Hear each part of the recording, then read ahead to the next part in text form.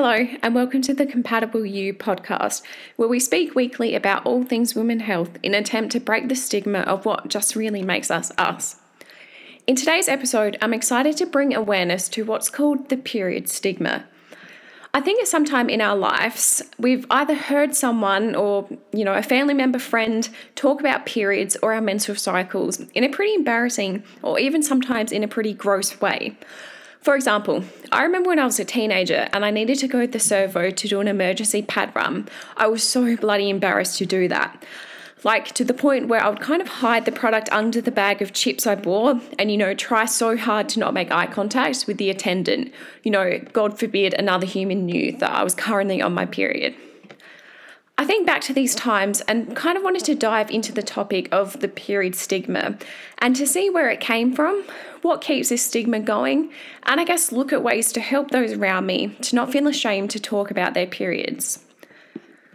I've really enjoyed researching this topic behind the period stigma and hope that you can learn something and maybe take a moment to feel confident about who we are as women and to stop hiding what our bodies can do for us. So to begin this podcast, I just wanted to look back at the history of the period stigma and I guess when did we start to feel ashamed about them and, how did it all begin? So to answer this question, I needed to travel way back in time to the Old Testament in the Bible. So there was a term in the Old Testament called nida. And nida is a Jewish term which translates to someone who has been excluded or expelled and was used to describe women who were on their periods. There was such shame and disgust around women who were on their periods in the Old Testament times. If it wasn't bad enough that they had a term to describe them as being excluded by things because of their period, it was actually seen as forbidden for a husband to have sex with their wife while she was on her period. Or if this was to happen, the way they could get around having sex was the fact that she had to bathe in a special water, and that water was believed to purify her from the evil of her period. It's pretty insane. But it isn't just the Jewish religion which was disgusted by women who were on their periods back in the days. Ancient Romans actually believed, more often than not, that women who were menstruating were seen to be as dark witches. So if you were on your period, people thought you were a witch. And even the French often thought that, if a woman fell pregnant after having sex during her period, the only thing that would come from that was a monster. They literally thought periods created monsters. It's pretty insane. And it is, pretty intense, the amount of disgust and horror surrounding women in their periods. I think it's mind-boggling that, the biological process, which, is pretty essential to sustain and create life on Earth, was thought about in such a dark and, eerie light. But, I think the sad thing is that although those terms are often heard in today's society, they aren't heard in today's society. We don't tend to call people on their periods witches and things like that. It still doesn't change the fact that there's still a stigma and a bit of discrimination present in today's society regarding women and their periods. But, it's just portrayed a little different, which is what I want to talk about now, about how period stigma manifests today as opposed to how it did in the old times. Now, period stigma can manifest, as simply the way we talk about our periods or our menstrual cycles. I actually rarely hear people talking about their periods by saying, oh, I'm menstruating today, or I'm on my period. You often hear other terms for their periods. They say things like, oh, it's that time of the month, or the one, that I used to hear older women say was Auntie Flo's in town. And, as funny and humorous as those terms are, I think, it makes talking about our periods a taboo topic. And I guess when we don't call our periods exactly what they are, I think we make it seem like it isn't socially acceptable to talk about our periods, in plain light. Another way of period stigma continuing in our day and age relates to the discrimination often met by those either on their period or those who talk about their period. So, the most obvious way I can think of this discrimination manifesting is the jokes which surround periods and, the term PMS. For example, how many times have you heard someone say, oh, you must be on your rags, or, oh, she must be PMSing, like that's the only reason why she could be grumpy or upset. It's like, no, you're being a dick. That's why I'm grumpy. Women aren't allowed to just be grumpy or sad for the sake of being grumpy or sad. It's like something needs to be causing that, and we're kind of making a joke out of our periods. They always go straight for the fact that women can only be ever annoyed, sad, or grumpy if they're on their period or they're about to get it. Those terms where we joke and laugh about it or, refer to grumpy women as PMSing, that's not even like the most serious manifestation about periods. There's serious misinformation about some sanitary products. So, some people believe that by using a tampon, you're actually going to lose your virginity. And it's like those comments, jokes, and misinformation is, I guess, what keeps that discrimination and that stigma around periods strong, and it's really hard to break that when so many around us resort to making jokes and, being misinformed about sanitary products, things like that. Yeah, it's a real issue. And I think, as annoying and frustrating as those things are, they aren't the biggest issue we face when it comes to our periods.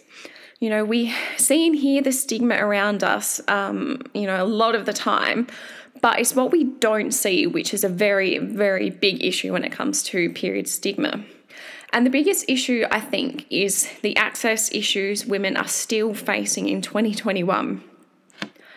I think our minds, more often than not, go to the third world countries when it comes to the topic of access issues relating to basic human items and needs. This is definitely the case in this instant with women in countries such as Papua New Guinea and the Solomon Islands, more often than not being able to afford quality sanitary products.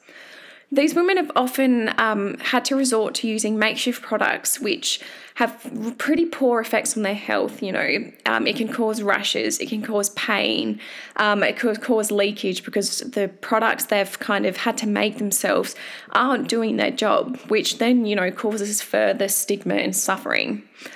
And unfortunately, this is often to the point that, girls in those third world developing countries choose to miss out on school. They can't go to school because they, don't have suitable products and they're embarrassed to go to school. It's crazy that something, that seems so small to us, I guess, in the Western world where we have, pretty readily available access to products.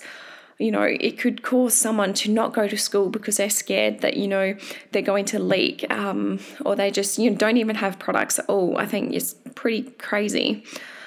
And, I sat there for a while reading the statistics about the lack of access to sanitary products and, trying to put myself in those shoes, imagining living a life like that. And it just made my head spin. Like, it's 2021. Like, how is that still the case? It's crazy. But on that topic, something that I was pretty shocked about further than, what I already was, is the fact that this isn't just selective to third world countries. So during the research, I looked into the statistics within the Western world. Unfortunately, there's not a lot of statistics surrounding Australian data, but I found a research which was conducted relating to women in the United States. I have linked this study in the description of this podcast below if you want to read a bit more, learn a bit more about it. It's a really interesting study.